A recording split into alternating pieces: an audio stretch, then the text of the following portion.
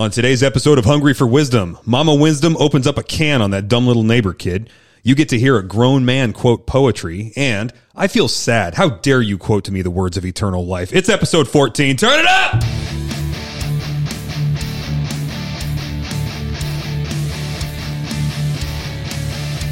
Welcome to Hungry for Wisdom. This is the podcast for people who want to know what God knows. He hasn't told us everything, but man, he has told us a lot. I'm Dustin, pastor at Grace and Truth. If you want to know what God knows, let's dig in.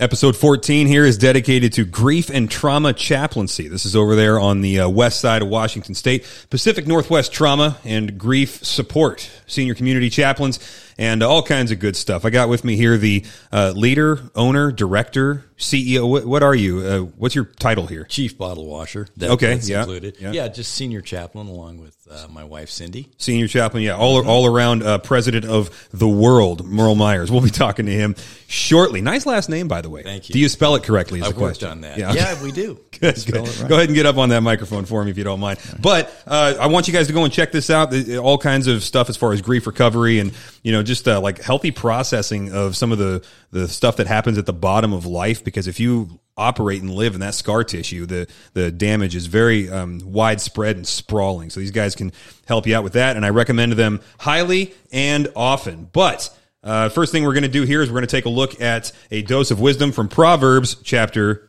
2. Here we go. Proverbs 2, verses 11 through 15. Discretion will guard you. Understanding will watch over you, to deliver you from the way of evil, from the man who speaks perverse things, from those who leave the paths of uprightness, to walk in the ways of darkness, who delight in doing evil and rejoice in the perversity of evil, whose paths are crooked and who are devious in their ways. All right, verse 11 is a giant conditional statement, right? And we got to be careful about this because you guys have heard me on this podcast over and over and over again talking about the same thing, right? Context. Context is king when you're looking at the Bible. And I don't want you guys opening Proverbs 2, verse 11 and saying, oh, okay, discretion will guard you and understanding will watch over you, full stop. No, this is the second part of a big conditional statement that starts in verse 1. So we took a look at this in one of these previous episodes. Verse 1 says, my son, if you will receive my words and treasure my commandments within you. Okay, so that's a big if, right? So if you will do that, if you will receive the words of Mama Wisdom here in chapter 2, then verse 11, discretion will guard you and understanding will watch over you. This is not a guarantee. There is no promise that discretion is obligated to guard you and understanding is obligated to watch over you. So from verse 1, you read from there, and then you arrive at verses 11 through 15. We usually like to take positive statements in isolation, right? We just grab it and say, that one's for me. And then when there's something negative or there's a rule that we don't want to follow or something, then suddenly we're all about context. It's like, no, it can't be saying that. Let's read the context and try and find a way to wiggle out of this one. Well, context is always important regardless. So all the time. And the context here is that this is the second half of a conditional statement. Now, verse 12 says that wisdom will deliver you from the way of evil. And then immediately, catch this, guys, it starts talking about not evil actions, but evil people. Okay, now this is important because I've introduced to you guys before the idea of the Hebrew parallelism, and that's where the author will state the same thing in two different ways, right? So they can pretty much interpret each other. You can see what they meant by the first statement by comparing it to the second. So in verse 12 here, the way of evil is the same as the man who speaks perverse things. So it's interesting. Mama Wisdom doesn't define an evil life by the actions that you commit here so much as by the company that you keep. What you're actually doing is less the focus than who you're hanging around. So look at the description. Verse 12, to deliver you from the way of evil, from the man who speaks perverse things. So, of course, if you've read the Bible, you know that the uprightness and holiness of somebody or the perversity and evil of somebody is going to be found in the tongue, right? Your heart always ends up coming out of your mouth. Even if you're a liar and a deceiver and you have smooth speech, at some point it's going to be revealed what's actually in there. So Mama Wisdom goes straight for the diagnostic of the tongue. And then verse 13, from those who leave the paths of uprightness. So they knew the right way, and they departed from it. They were in the right way. They were taught, various forms of wisdom, whatever that might have been when they were younger, and they just decided no. There's a big difference between being ignorant and being a fool, right? If you're ignorant, you don't know something. You are ignorant of a certain fact or a certain concept or whatever. These guys were on the right path, or they had access to it, but they departed from it. So that's the biblical definition of a fool, right? You're stupid on purpose. So it keeps going in verse 13 there, to walk in the ways of darkness. Now, of course, this is the opposite of Psalm 119, 105, very famous verse, right? Probably written by David, who was the father of Solomon, who wrote Proverbs here, right? He says, your word is a lamp to my feet and a light to my path. Nope, not for these guys. These guys are in darkness and they like it. The word of God has no effect on their decision-making. So if they're influencing your decision-making, then they are what Jesus would call blind guides, right? It's the blind leading the blind, and both of you are going to fall into a pit. The description of these guys continues in verse 14. They delight in doing evil. Now, this is a really helpful diagnostic because Christians can do evil. We can be deceived. We can just do stupid stuff. What we can't do is we can't enjoy evil. We can get a thrill out of it for a little while, but it'll never actually lead to joy. So when you see somebody who legitimately enjoys evil and seeks it out, the dude is wicked. He's a fool. And if you spend time with him, then Mama Wisdom says you're going to wind up living in the way of evil. There's no real scenario where you hang out with a bunch of evil people and wind up being, the moral example and the influencer who just turns them all around. Maybe an evangelist could convert a bunch of people, but one good example in the middle of a bunch of bad examples does not have any power to steer everybody back onto the course of rightness. Especially, guys, when we make that mistake where we say, well, I preach the gospel at all times, and if worse comes to worse, I use words. And then we use that weird kind of thinking to get around evil people, and then we're shocked when we get drawn off track and deceived or tempted or something like that. It's it just never works, right? So these guys can enjoy evil. You can't if you're a believer. Not over the long haul, not for a sustained period of time. And so if you rejoice in perversity of evil, which is the second half of verse 14, then you are the wicked one that she's talking about there. So diagnose yourself, diagnose your friends. She goes on in verse 15, whose paths are crooked and who are devious in their ways. Now that deviousness is an important marker. There are people who are comfortable with half-truths, right? So 2 Corinthians 4:2, it says, look, we denounce sneaky and underhanded ways. We openly commend ourselves to every man in the sight of everybody's conscience, and we're not hiding anything here. Everything that we have is upfront and knowable. That doesn't mean that there's no such thing as private information. It's just, we've talked about this in previous episodes. It's the difference between private and secret. Private is fine, but that secret stuff, that stuff that you want to bury and not let anybody see, these guys love that. They are comfortable with devious ways. So it's the opposite of Psalm 119, 105. It's the opposite of 2 Corinthians 4:2. That's how these guys are described. So evil people take you down an evil path. A lot of times it's easier to repent of an evil action than it is to drop a bad friend, and so we won't do it. We'll say, well, I'm repenting of my evil, or I'm changing my ways or something, but we don't change our company. It's the effectiveness of that, the long-lasting nature of repentance, it's really going to be limited by the company that you keep. Because, another place we see this, for example, is with false teachers. So false teachers are these guys that, they say that they're Christians, and then they go after the weak or the untaught, maybe the baby Christians or something, and they deceive them and they pull them off. And I tell you what, some of the harshest language, actually, I could say that categorically, the harshest language in the Bible is not for the enemies of God. It's actually for the people of God who don't do what God says and then misrepresent him or his message. So if you look in the Old Testament, yeah, the enemies of God have prophecies against them, definitely. But the harshest language is reserved for the prophets and the shepherds in Israel. You look in the New Testament, it denounces immorality among the godless, absolutely. But the harshest language is for the false teachers in the church, right? You look at Romans 1, and it talks about the evil of the world. Very clear, Paul pulls no punches. But it has zero to compete with in terms of the amount of emotion that's wrapped up in that, as with 2 Peter 2, where Peter just goes off on these false teachers. The whole book of Jude is about false teachers. And frankly, guys, it's vicious because God doesn't like these guys. These sick, misshapen, spiritual freaks, I guess we could call them. They're not right. You know what I mean? And they deceive people and they devour people. And so they're never going to have to shepherd the people that they deceive. They can just, they're like drive-by theologians. They can just shoot you and drive off, and then somebody else is going to have to clean up the mess. And so these are the guys that it's talking about here. They delight in deception, right? Some guys make a whole ministry out of it. They're devious in their ways. And so when people follow false teachers, they end up going an evil way. And guys, it is hard to watch. I wish we didn't have to see this so often, but we do.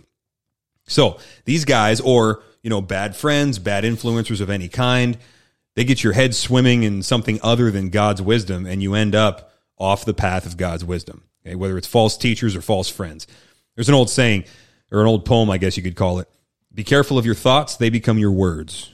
Be careful of your words, they become your actions. Be careful of your actions, they become your habits. Be careful of your habits, they become your character.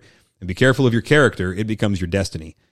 And the people that you hang out with, the people whose voices are loudest in your life, they can control all of that, or at least influence it. So Mama Wisdom says, kick the bad influences to the curb and choose life. They cannot live skillfully in the knowledge of God, which is the definition of wisdom that we've laid out, living skillfully in the knowledge of God. They can't do it, so don't let them influence you. Now, if you do live according to wisdom, you get to do all kinds of cool stuff, like start ministries that are going to help a whole lot of people and all kinds of good stuff. So I brought with me today a servant of the Lord who has done just that. You guys have seen episodes before, if you've checked out the Grace and Truth YouTube channel, where we've done things like rubbing elbows with the chaplain and so on. So I got the illustrious Merle Myers, who gets his good looks from me, by the way, also happens to be my father. But the ministry that Merle and Cindy, it's always tough for me, man. It's always tough for me not to say mom and dad. I'm sorry. A lot of history. Right. It's always, so the ministry that Merle and Cindy do is something that is needed, and I would send people there whether I had known them beforehand or not. So again, grief and trauma chaplaincy over there on the west side. How you doing, Dad? I'm doing good, and thank you for having me, Elijah. Thank you for setting up. I just also wanted to throw in that we have on the website free resources that you can download, media, free videos. We charge for nothing, and we've got some of the best materials for normalizing and validating what you're going through, trauma or grief. Yeah, and normalizing is a huge deal, because when that pain of loss hits you, I mean, in the initial impact, it's like, it always feels like it's the first time anybody's ever been through that, right? Mm-hmm. But it's actually a known process and a known quantity. Even though it's individual for everybody, there are elements of it that are also universal, which allows for things like the community to come in and help you, because you're not the only person that's ever experienced it. Yeah, and it's always messier than we initially perceive. It's very messy. How do you mean? Well, they talked about stages of grief, and that was a myth, and that was from the book On Death and Dying by Dr. Elizabeth Kubler-Ross. On Death and Dying, it has nothing to do with grief. That kind of morphed on the internet, but you can get hit with just tsunamis of pain and sadness. 6 months, nothing, just smaller ones. Then all of a sudden, wham! Out of nowhere, and you think, what am I doing wrong? But that's normal. It'll come back later when you don't expect it. It doesn't ask your permission, to attack you. Yeah, and if I understand right, and part of this is just from observation, just going through life with grieving people and stuff, but the stages as they were laid out, those things do actually happen, but the myth is that it happens sequentially, right? Yep. And then, like, when people move backwards, they're like, oh, no, I'm in an earlier stage. They feel like it's some sort of regression or failure. So it winds up being this kind of random hodgepodge of reactions to the pain. But those are actually categories of thought that we do dip into, but they're not sequential. Am I saying that right? You got it. You nailed it. And once you leave the stage of infancy physically to toddler, you're never going to go back to an infant. Okay. So, here we're going to bounce all over the place. Again, very messy. Yeah. And very normal. Right. But there is, over the long haul, actual progress that is possible in making, in being able to get to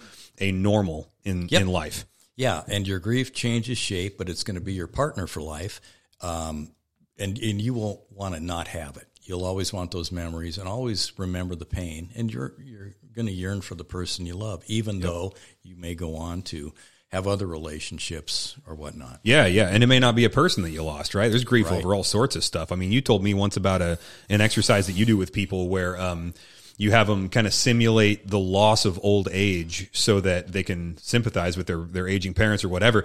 And you got to write out all the things that you do. You know, I drive my car, I throw a ball, and then they have to surrender those things and experience the loss of freedom and the loss of mobility. And each one of those carries a grief with it. Yeah, the top 4 or 5 things you cherish, and then all of a sudden take away this one. Yeah. And then you have to wrinkle it up and throw it in the middle of the circle, take away that one.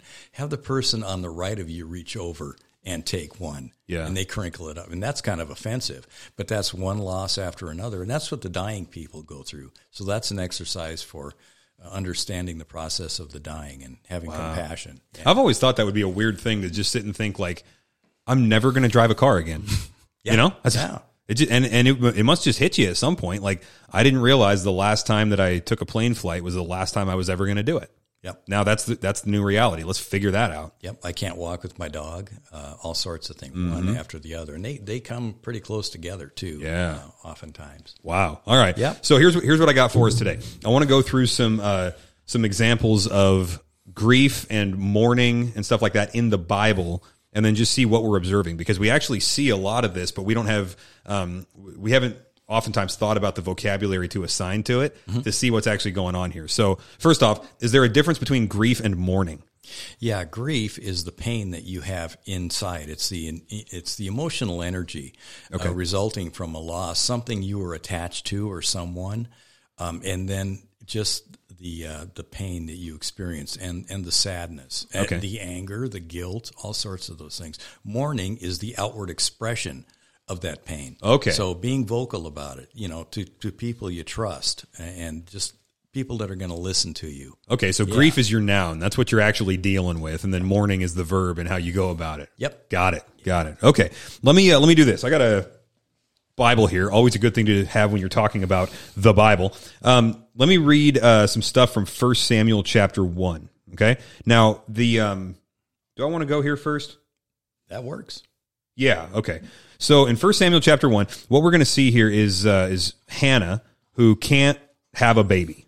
Okay. Now, of course, in that culture, that was a huge deal. I mean, there were no government subsidy programs that you could count on if, when you were old and things like that. Much like the days in which we live now, not a lot that you can count on once you're old. Your kids were not only your security blanket for the later stages of life, but also for a woman, there was a lot of dignity wrapped up in being a mother, and that dignity was kind of a social currency that was denied to you if you didn't have any kids. Sort of put you as a second-class citizen. Okay, so let's see, verse 5. But to Hannah he gave a double portion because he loved her. So her husband Elkanah gave a double portion to her because he loved her, and because the Lord had closed her womb. And her rival used to provoke her grievously to irritate her, because the Lord had closed her womb, Hannah's womb. So it went on year by year. As often as she went up to the house of the Lord, she used to provoke her. Therefore Hannah wept and would not eat. Okay, so there's some kind of mourning process right there. She would not eat, and she was weeping. And Elkanah, her husband, said to her, Hannah, why do you weep, and why do you not eat? Why is your heart sad? Am I not more to you than 10 sons? All right, so pause there. This is a basic misunderstanding on the part of her husband, right? He says, all right, so you've got me. You shouldn't need the sons, right? And now he may have been a great husband. It would appear not. He wasn't doing a very good job of protecting his wife from ridicule, but there's a category error here. He's saying, I should make you happy, so 10 sons shouldn't matter to you. And as good of a husband as you may be, you're not a kid. Right? That's a whole different area of loss that somebody else doesn't have the ability to fill. So a lot of times we want to fix somebody's mourning. We want to fix their grief by making them happy with something different. Yeah. And things don't mix. At least you got me. Right. Yeah. Right. Oh, that's the worst. Somebody loses something. It's like, well, at least. It's like, don't even finish that sentence. Yeah. Okay. So am I not more to you than 10 sons? After that, well, let me ask you, how would you describe his error there? What was Elkanah doing wrong in that situation? Kind of going farther back, he had more than one wife, and that never works out well. In the Old Testament, every story where there's polygamy involved, it ends badly. Yeah, and then that's an issue. And then Hannah is a female, like you said, basically a second class citizen, and an error, a major error of the Jewish culture back then was not treating women equally. We're all equal with different roles. Yeah, which was kind of weird because it was written in the law that you should, right? You honor your father and your mother, but culturally it didn't work out that way. No, and they were so apostate. Their religion was apostate. The people, the culture was as well. So she is really, she's canceled. We think we came up with the cancel culture in America. No, she's been canceled. Wow, And it's been going on for centuries. And then getting a shame assigned to you by society. Your husband could divorce you. You could burn the matzah balls and you could be divorced. Yep, unilaterally. Yep, out in the street, no shelter, no protection from a man. And then she was getting ridicule, not only shame from society, but ridicule within her family. So her grief is getting compounded from a lot of different angles here. Yeah, so she's carrying a lot of grief. Yeah. And that's when things get complicated, and that's why she's suffering so much with complicated grief. A lot of baggage. And then there's isolation to it because there's clearly nobody around that understands. The other wife is making a joke about her all the time, like relentlessly apparently, and the husband doesn't get it. So where's her community? Right, exactly. All right. So, polygamy just messes everything up. That's the point of everything today, listeners. Polygamy messes everything up. Can you imagine Elkanah being like, hey, you got me, honey. I'm your husband. And Hannah's like, oh, I'm sorry. Which wife are you talking to? That's right. I get confused. And we see that in Islamic cultures, too, where old men marry harems. Yeah. And that cheats young men out of having families and wives and stuff. It never works out well. Never works out. Yeah. All right. Verse 10.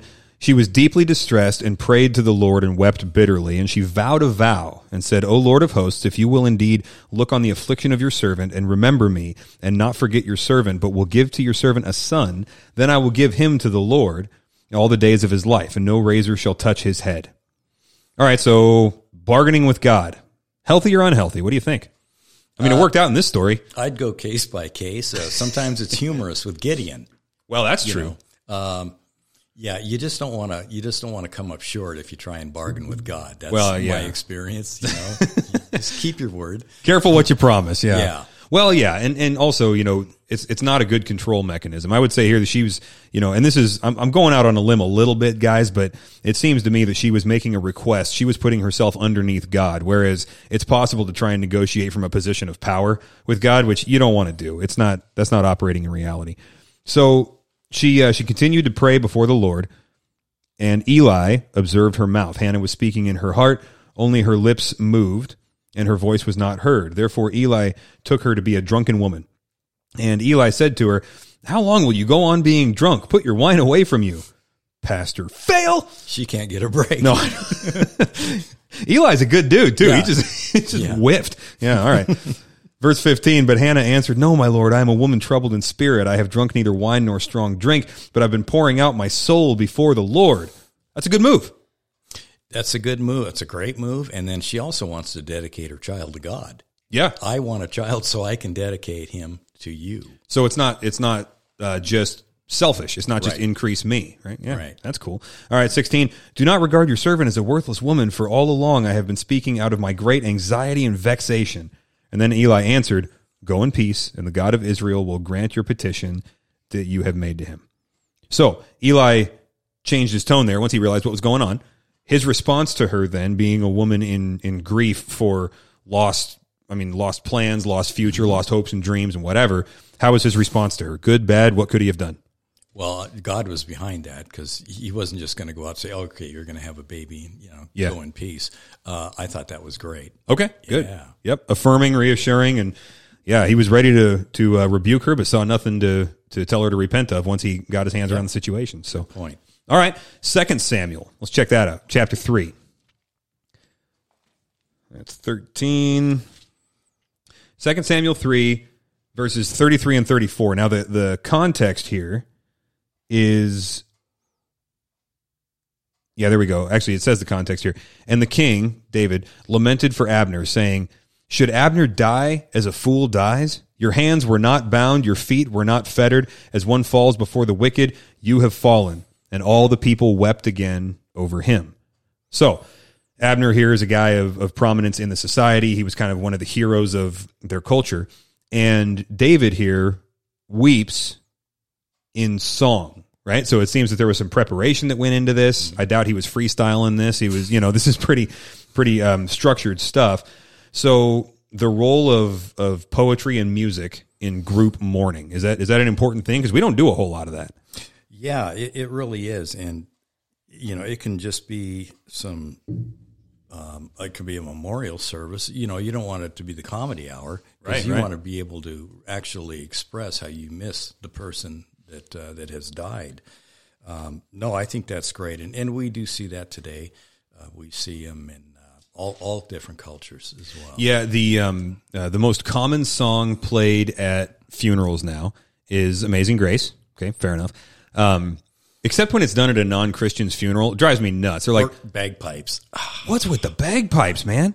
Did I tell you about that time I almost got into I got into a really weird altercation, a verbal one with a bagpipe player at a funeral.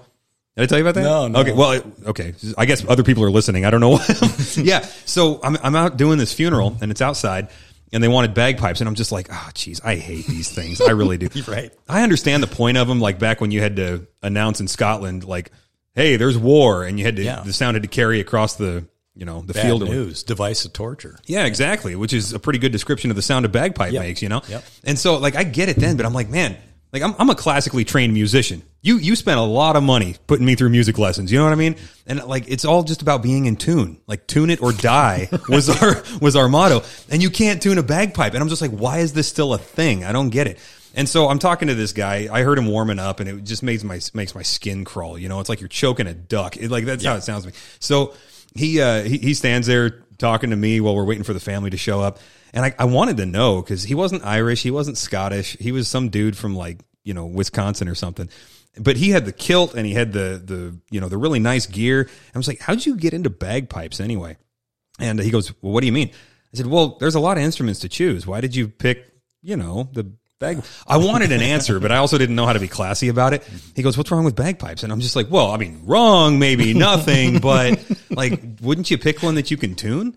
And he says, oh, you can tune these things. You heard me warming up, didn't you? And I said, yeah. He goes, well, that was in tune, wasn't it? And I said, no. There was no other answer other than no. And he got really quiet and he looks at me, and because there's a culture behind the bagpipes, And so I had offended his culture. And so we just stood there silently, and I kind of looked over at him, and he'd kind of look over at me and grimace, and okay. And then we went and did the funeral.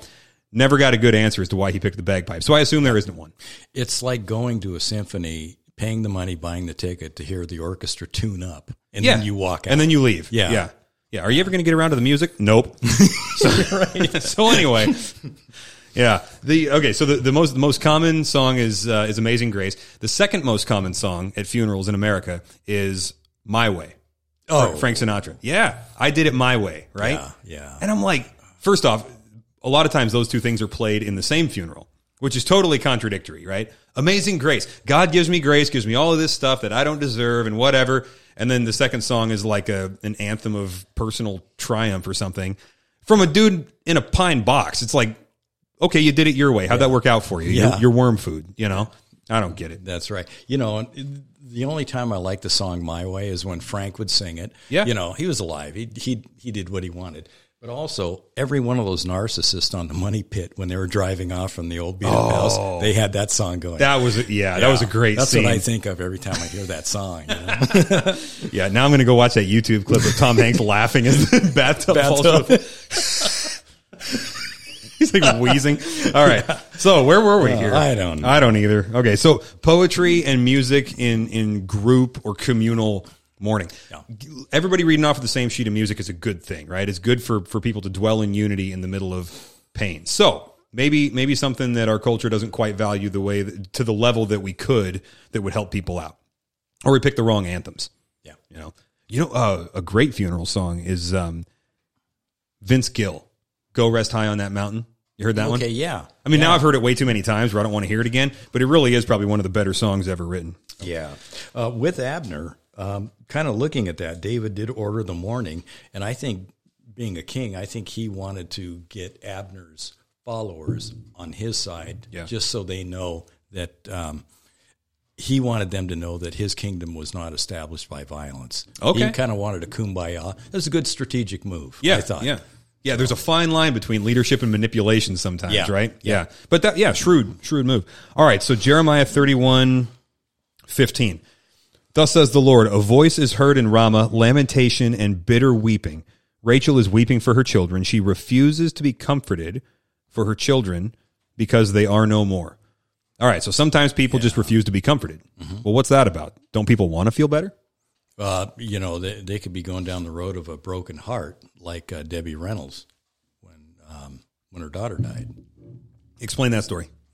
She just gave up, threw in the towel. Okay. And what was the actress's name? Princess Leia, Carrie Fisher. Carrie Fisher, yeah. Yeah, and they just kind of go down that road. My aunt had her first husband was murdered, big spree killing, the first popular spree killing in America. Didn't they name spree killing after the guy that did that? I think so. Spreewell or something? Yeah, and then they made the movie Badlands with Martin, I always say Martin Short. Yeah. But it's Martin Sheen and Sissy Spacek. But my uncle was his last victim, and I was named after Merle Collison. My aunt, after that, in 1977, right after I visited the family to go down to Louisiana and dive commercially, 3 of my cousins were killed in a car wreck. And this is in Great Falls area. They're in Montana.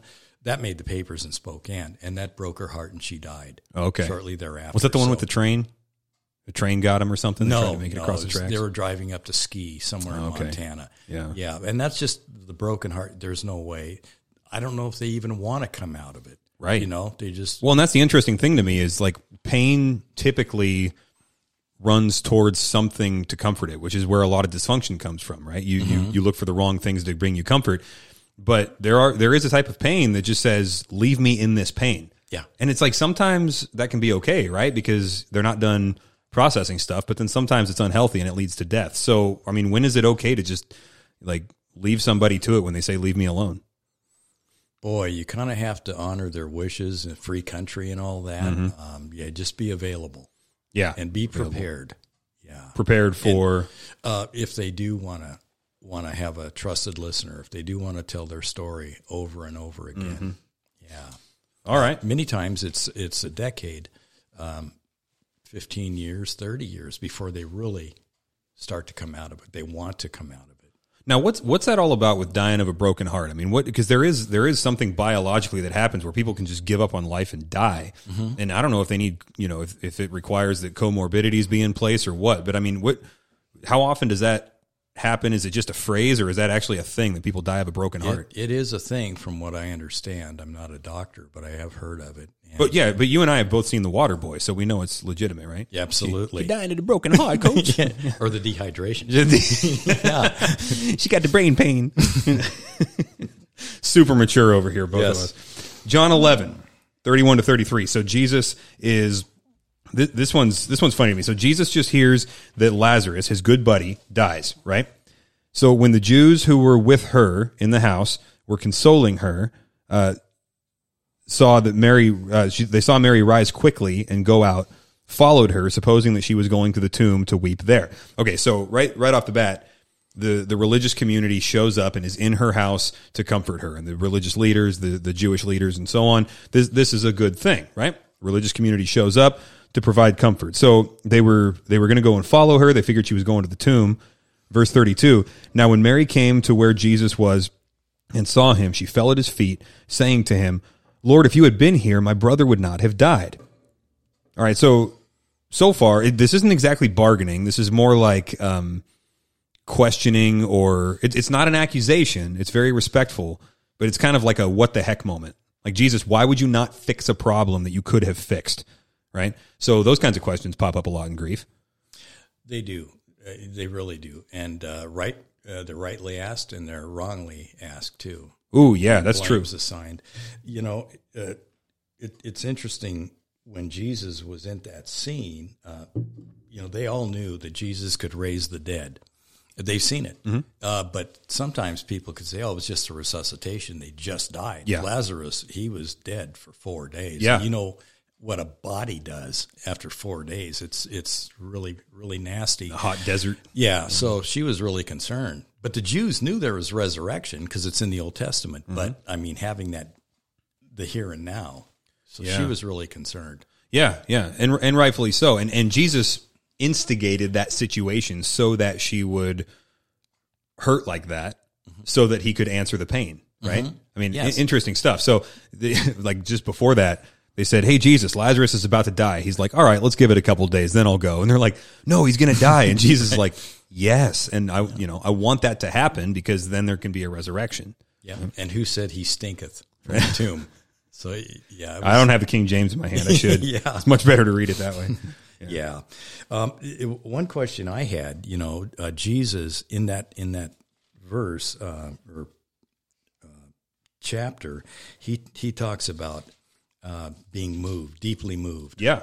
So what was he deeply moved about? Was it because of all the wailing and people that didn't think they would see him again, or just unbelief? The wailing of the unbeliever. Is that what that was about? No, the word there for deeply moved is the same word that that they use for horses that are about to go into battle, and they're like, giving that kind of sort of sound, and they're clawing with their hoof at the dirt, ready to go. It was an internal push towards action, and so he was actually angry, but it was kind of it was the sort of anger or impetus to fight is what it was. And so when it says he was deeply moved, he was deeply moved to action. And so when you look at what's going on there and what he says to everybody else around, you compare all of his other words and say, okay, you trace back what's going on in his emotions here that he would be deeply moved. And basically what was going on was he was mad, like you said, at the unbelief. It's like, I mean, imagine if I could be so bold as to say, put yourself in Jesus' position for a minute.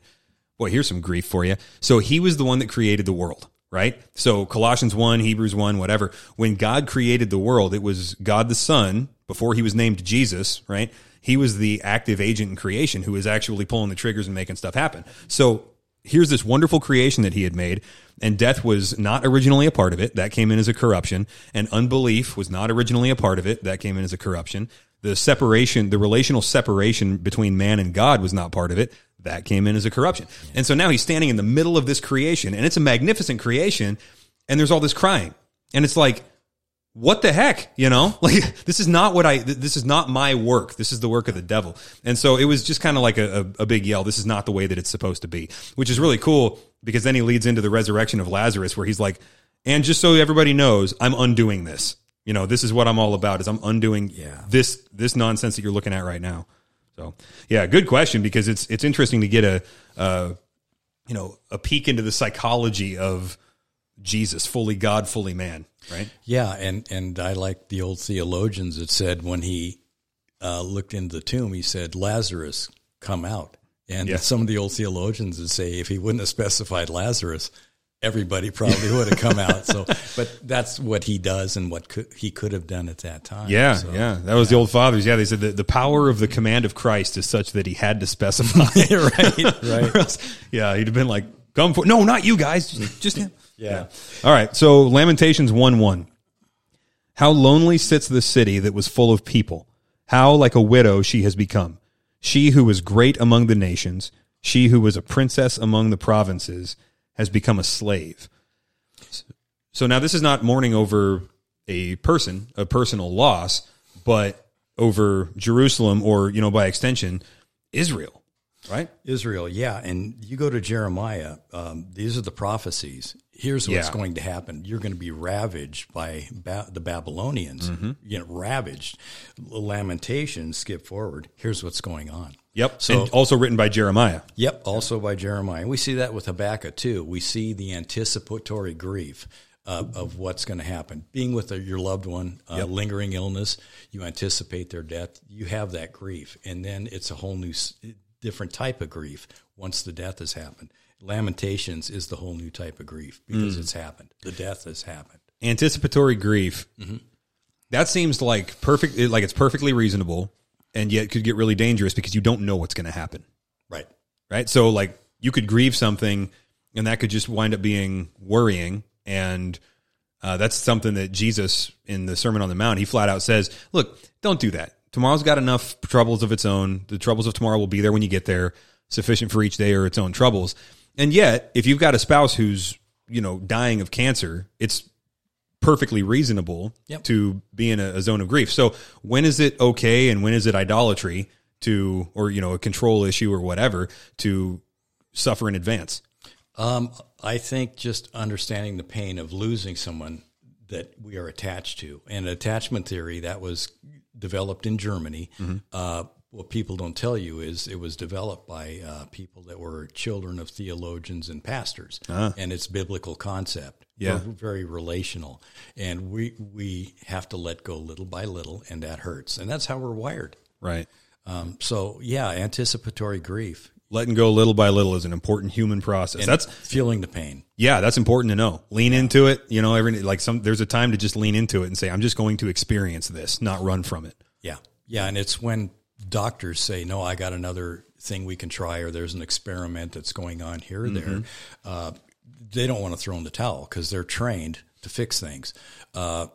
Families that don't want to send their people to hospice, their loved ones, they think it's throwing in the towel. Heck, we've seen hospice graduates. We volunteered with them that came off hospice, but they just they always think they can do something that Sure. And we're fixers by nature, and there's nothing more worth applying that part of our nature to than preserving human life. So it's reasonable, but there's a time to seek and a time to give up is lost, right? Yeah. Yeah. Can I go back? Yeah. Circle back on one thing? You can do whatever you want. You are a guest of honor. Well, thank you, sir.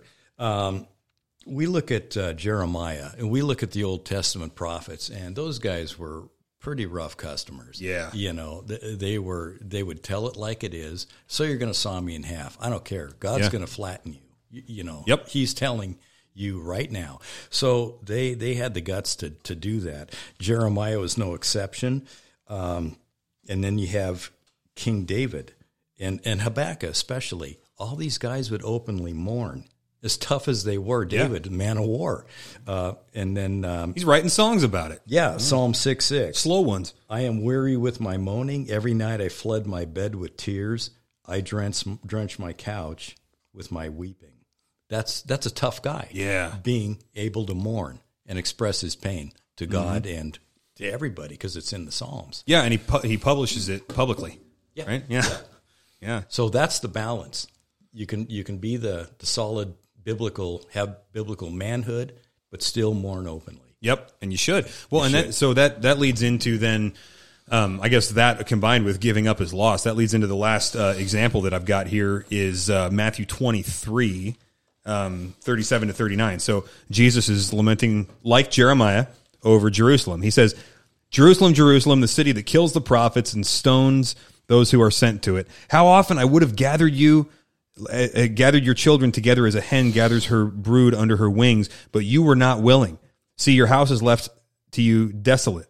For I tell you, you will not see me again until you say, blessed is he who comes in the name of the Lord. So Jesus there is giving up as lost, essentially. He's not that God is out of control of something, but it's a weird thing to hear God in the flesh say, I tried, right? Yep. And they were unwilling. And he, so he's taking a moment to grieve over the fact that they would not go along with his plan and then say, okay, now that part of the plan is over. Now it's judgment. Yeah. Right? And he tried without forcing. Yeah. So, yeah. Well, I mean, there were some guys that he just, healed right off the bat, which is different than forcing them. But, at the same time, the guy by the pool at Bethesda, the woman at the well, for example, he didn't say, do you want me to reveal myself to you as God in the flesh? Or he just did it. And then, people would do what they were going to do with it. Mm-hmm. Right. And not everybody, I mean, God is willing that all should come to repentance. Not any should perish, but that all should come to repentance. And they don't. Now he's perfectly in control of everything. And yet there are times where he just laments over the state of things. Yeah. Yeah. And that's really his perfect righteousness and just honoring us to be accountable for what we decide, either face him as our savior or judge. Yeah. And that's our choice. And he does have an emotional attachment to our decision. He does. Right? And a reaction to it. Yeah. Yeah. He's not some robot that would you like to hit A or B, saved or not saved? And then just think, thank you for your input. And then he, wanders off. He cares. Yeah, he doesn't. Most of the people he healed, John said, to write everything down that Jesus did. Every book in the world couldn't contain it. The whole world couldn't contain the writings. It would be almost as big as our tax code. Yeah. Yeah.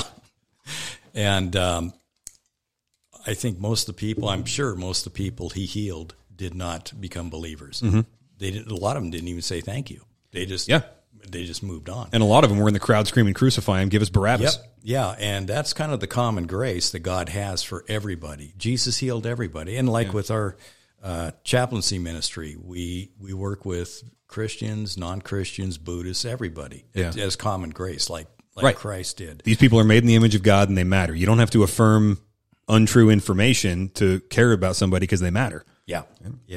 I would like, Dustin, for you to kind of explain Uh-oh. the suffering of Jesus, the Garden of Gethsemane before the crucifixion, when he prayed, and just the psychological, the emotional trauma he was going through.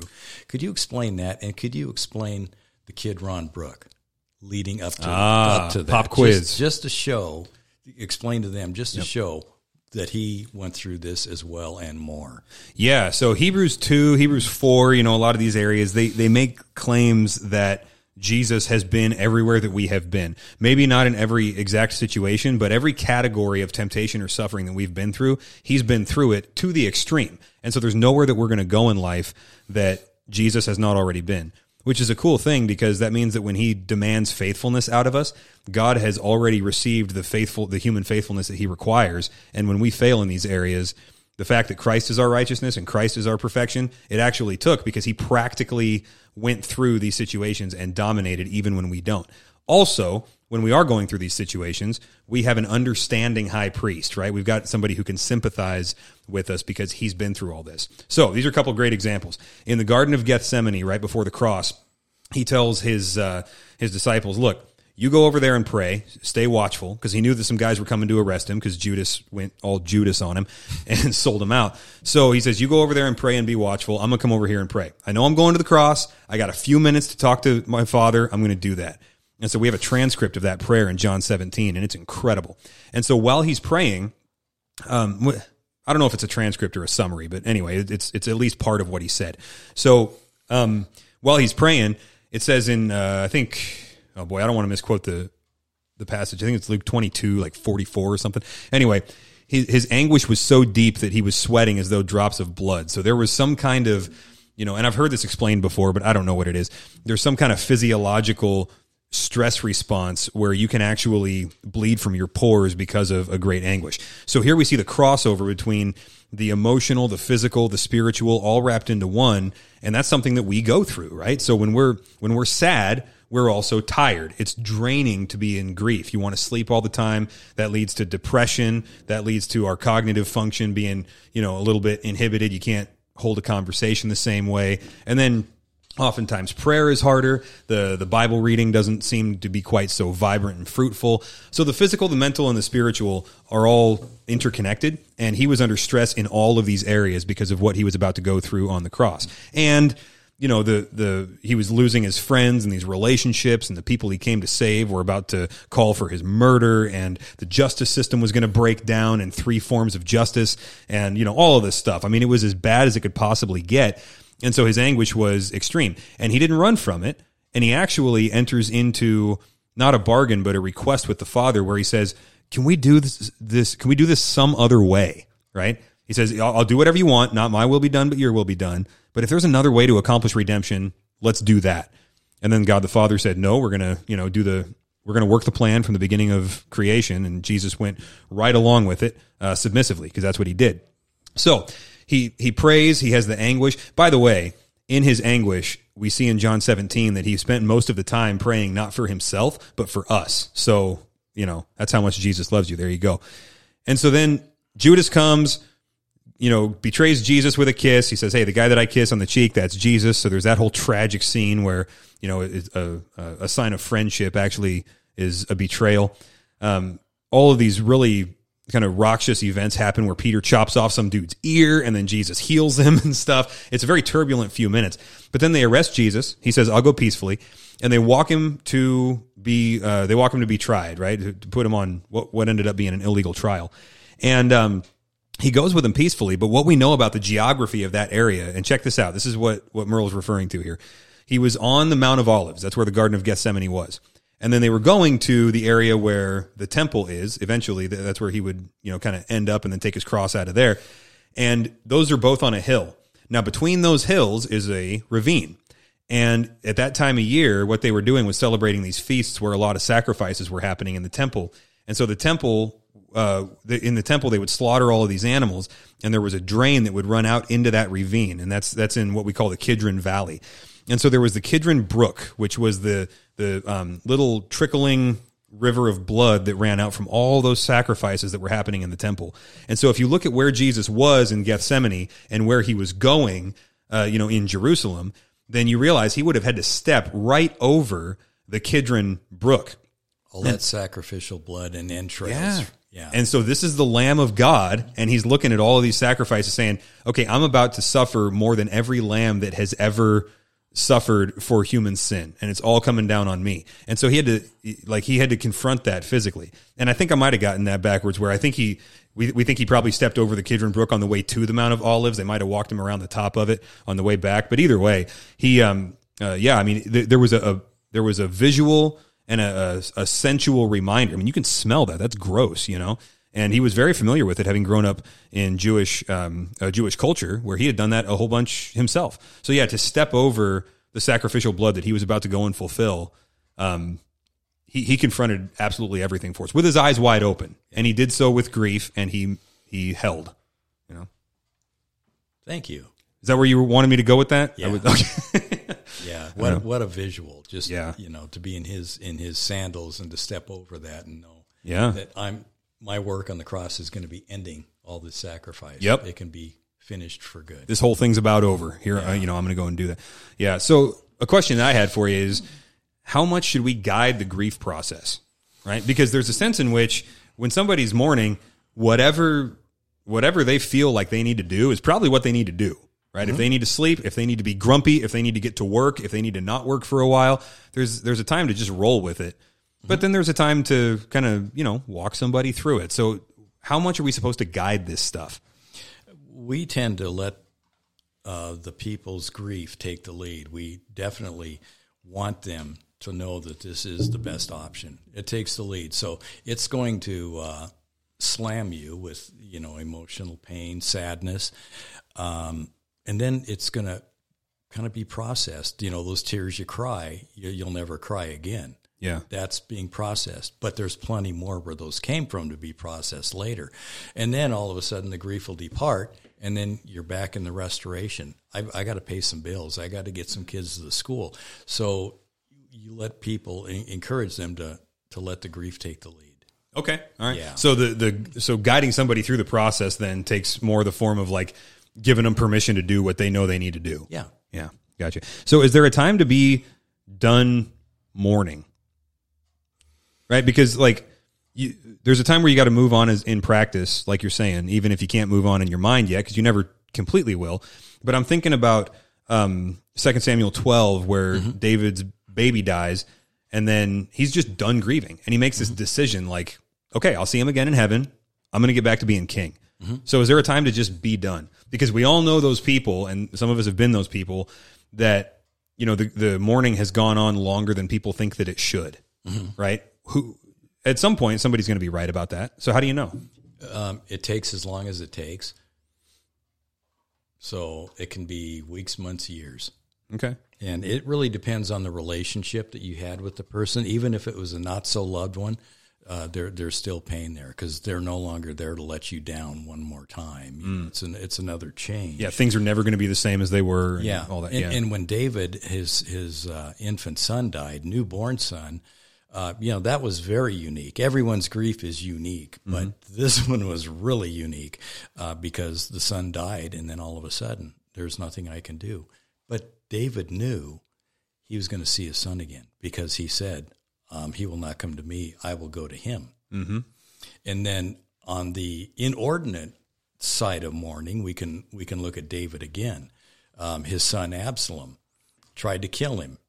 He's just a terrible son. And that's not cool. That is definitively not cool. No, and David was really a bad father. I mean, come on. You have a son, Absalom, murders another son who raped a sister, and, all this stuff. And David just checked out. Yeah. So Yeah, he had his strong points. Being a father was not one of them. And again, he was a polygamist, and he had all that other stuff going on. But with Absalom, he goes, after Absalom died, he said, Absalom, my son, Absalom, Absalom.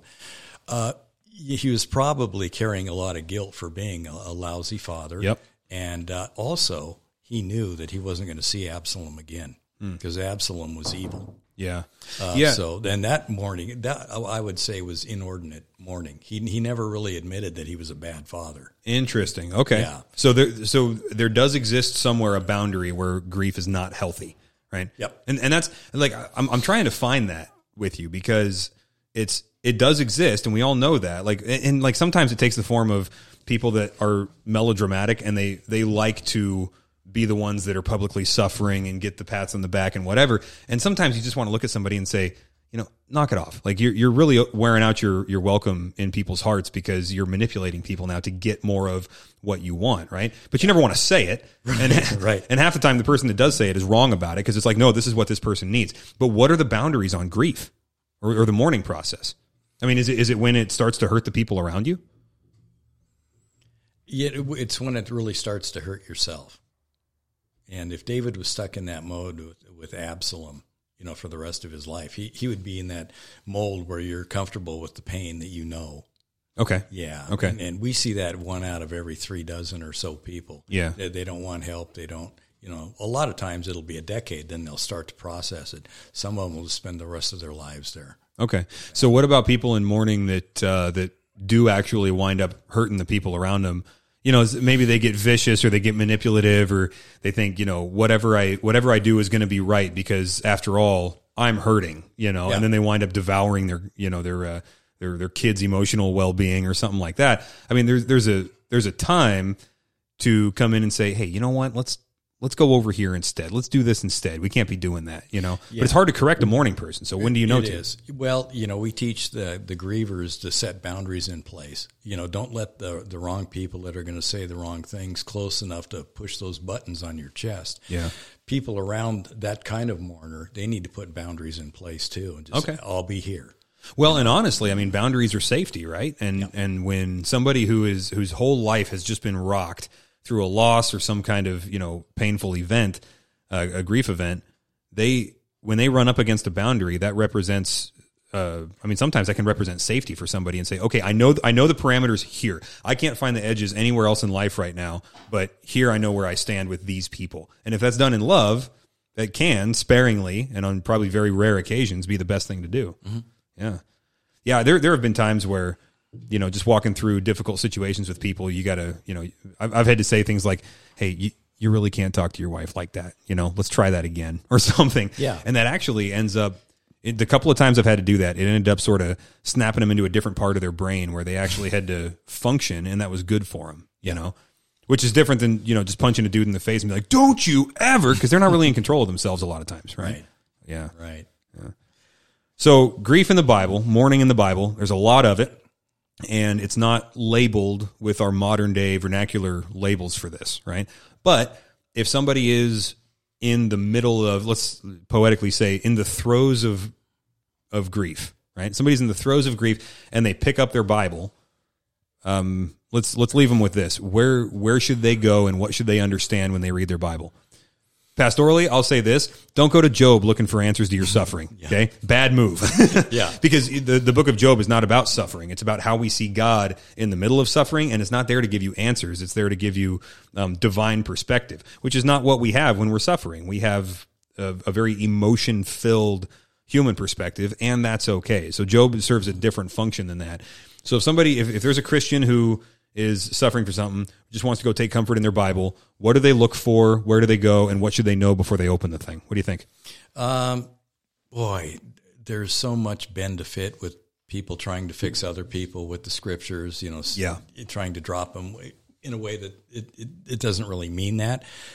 I like to it helps to empathize with them by sharing how people in the Bible have suffered. Mm-hmm. Give them some biblical community. Yeah, Paul. Don't try to fix it, and then because then they could just get mad at God and never come back to church if they're not already mad at God. Yep. Yeah. So this is a journey. It's the wilderness. You're in the wilderness. here's people that have suffered too. Mm-hmm. Yeah, something that I've told people. Now we'll do this live, okay? We'll do it live. So if I'm wrong to have said this to people, you can correct me in front of our entire podcast subscription audience, okay? So I've told people before, as just one thing to do when they're reading their Bible, just read through the Psalms, and a lot of stuff will not apply to your situation, but you'll find gems that will. And so look for those and hang on to them. Good advice or bad advice? Good advice. Okay, good. Yeah. I have been affirmed here today, so I'm I'm in a good mood. Yeah. No, you're going to be taking care of me someday, so I'm going to be very docile here. Yeah, so. Yeah. All right, good. Well, listen, this is not the first one we've done of these. It will not be the last one, I'm sure, but go check out Grief and Trauma Chaplaincy, guys, and they're available, for people that don't live on the west side of Washington State also. There's a lot of, electronic ministry that happens in various ways. So check out the website, which is what? griefandtraumachaplaincy.com. .com. There you go, all guys. All free downloads, all free resources. Yeah, and remember, oh, no, you got something else there? Yeah, next time, can we talk about, we've both been approached by people that have lost children, miscarriage, yes. Later on abortion, where it catches up with them. I specifically did not put that one on the list because that's a whole episode in itself right there. Good, good. Is my child in heaven? And we got some really good news about that biblically. So, you bet. So next time we get you over the mountains here, we'll go ahead and set up the microphones and we'll do that. In the meantime, guys, the world is a messed up place and we suffer for it, but we have a gospel that is perfectly suited to fix it. So have that nimble on your lips and let us know if we can help or if you need any more information about anything that you heard today. And until then, go tell somebody about Jesus.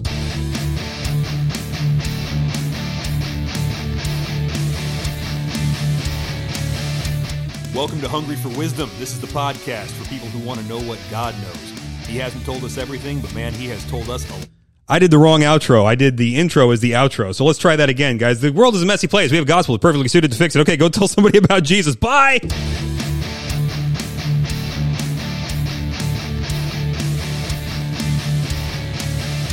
Hungry for Wisdom is a ministry of Grace and Truth Community in West Richland, Washington. You can find out more about us on our app, social media, or at graceandtruthcommunity.com. We love him because he first loved us.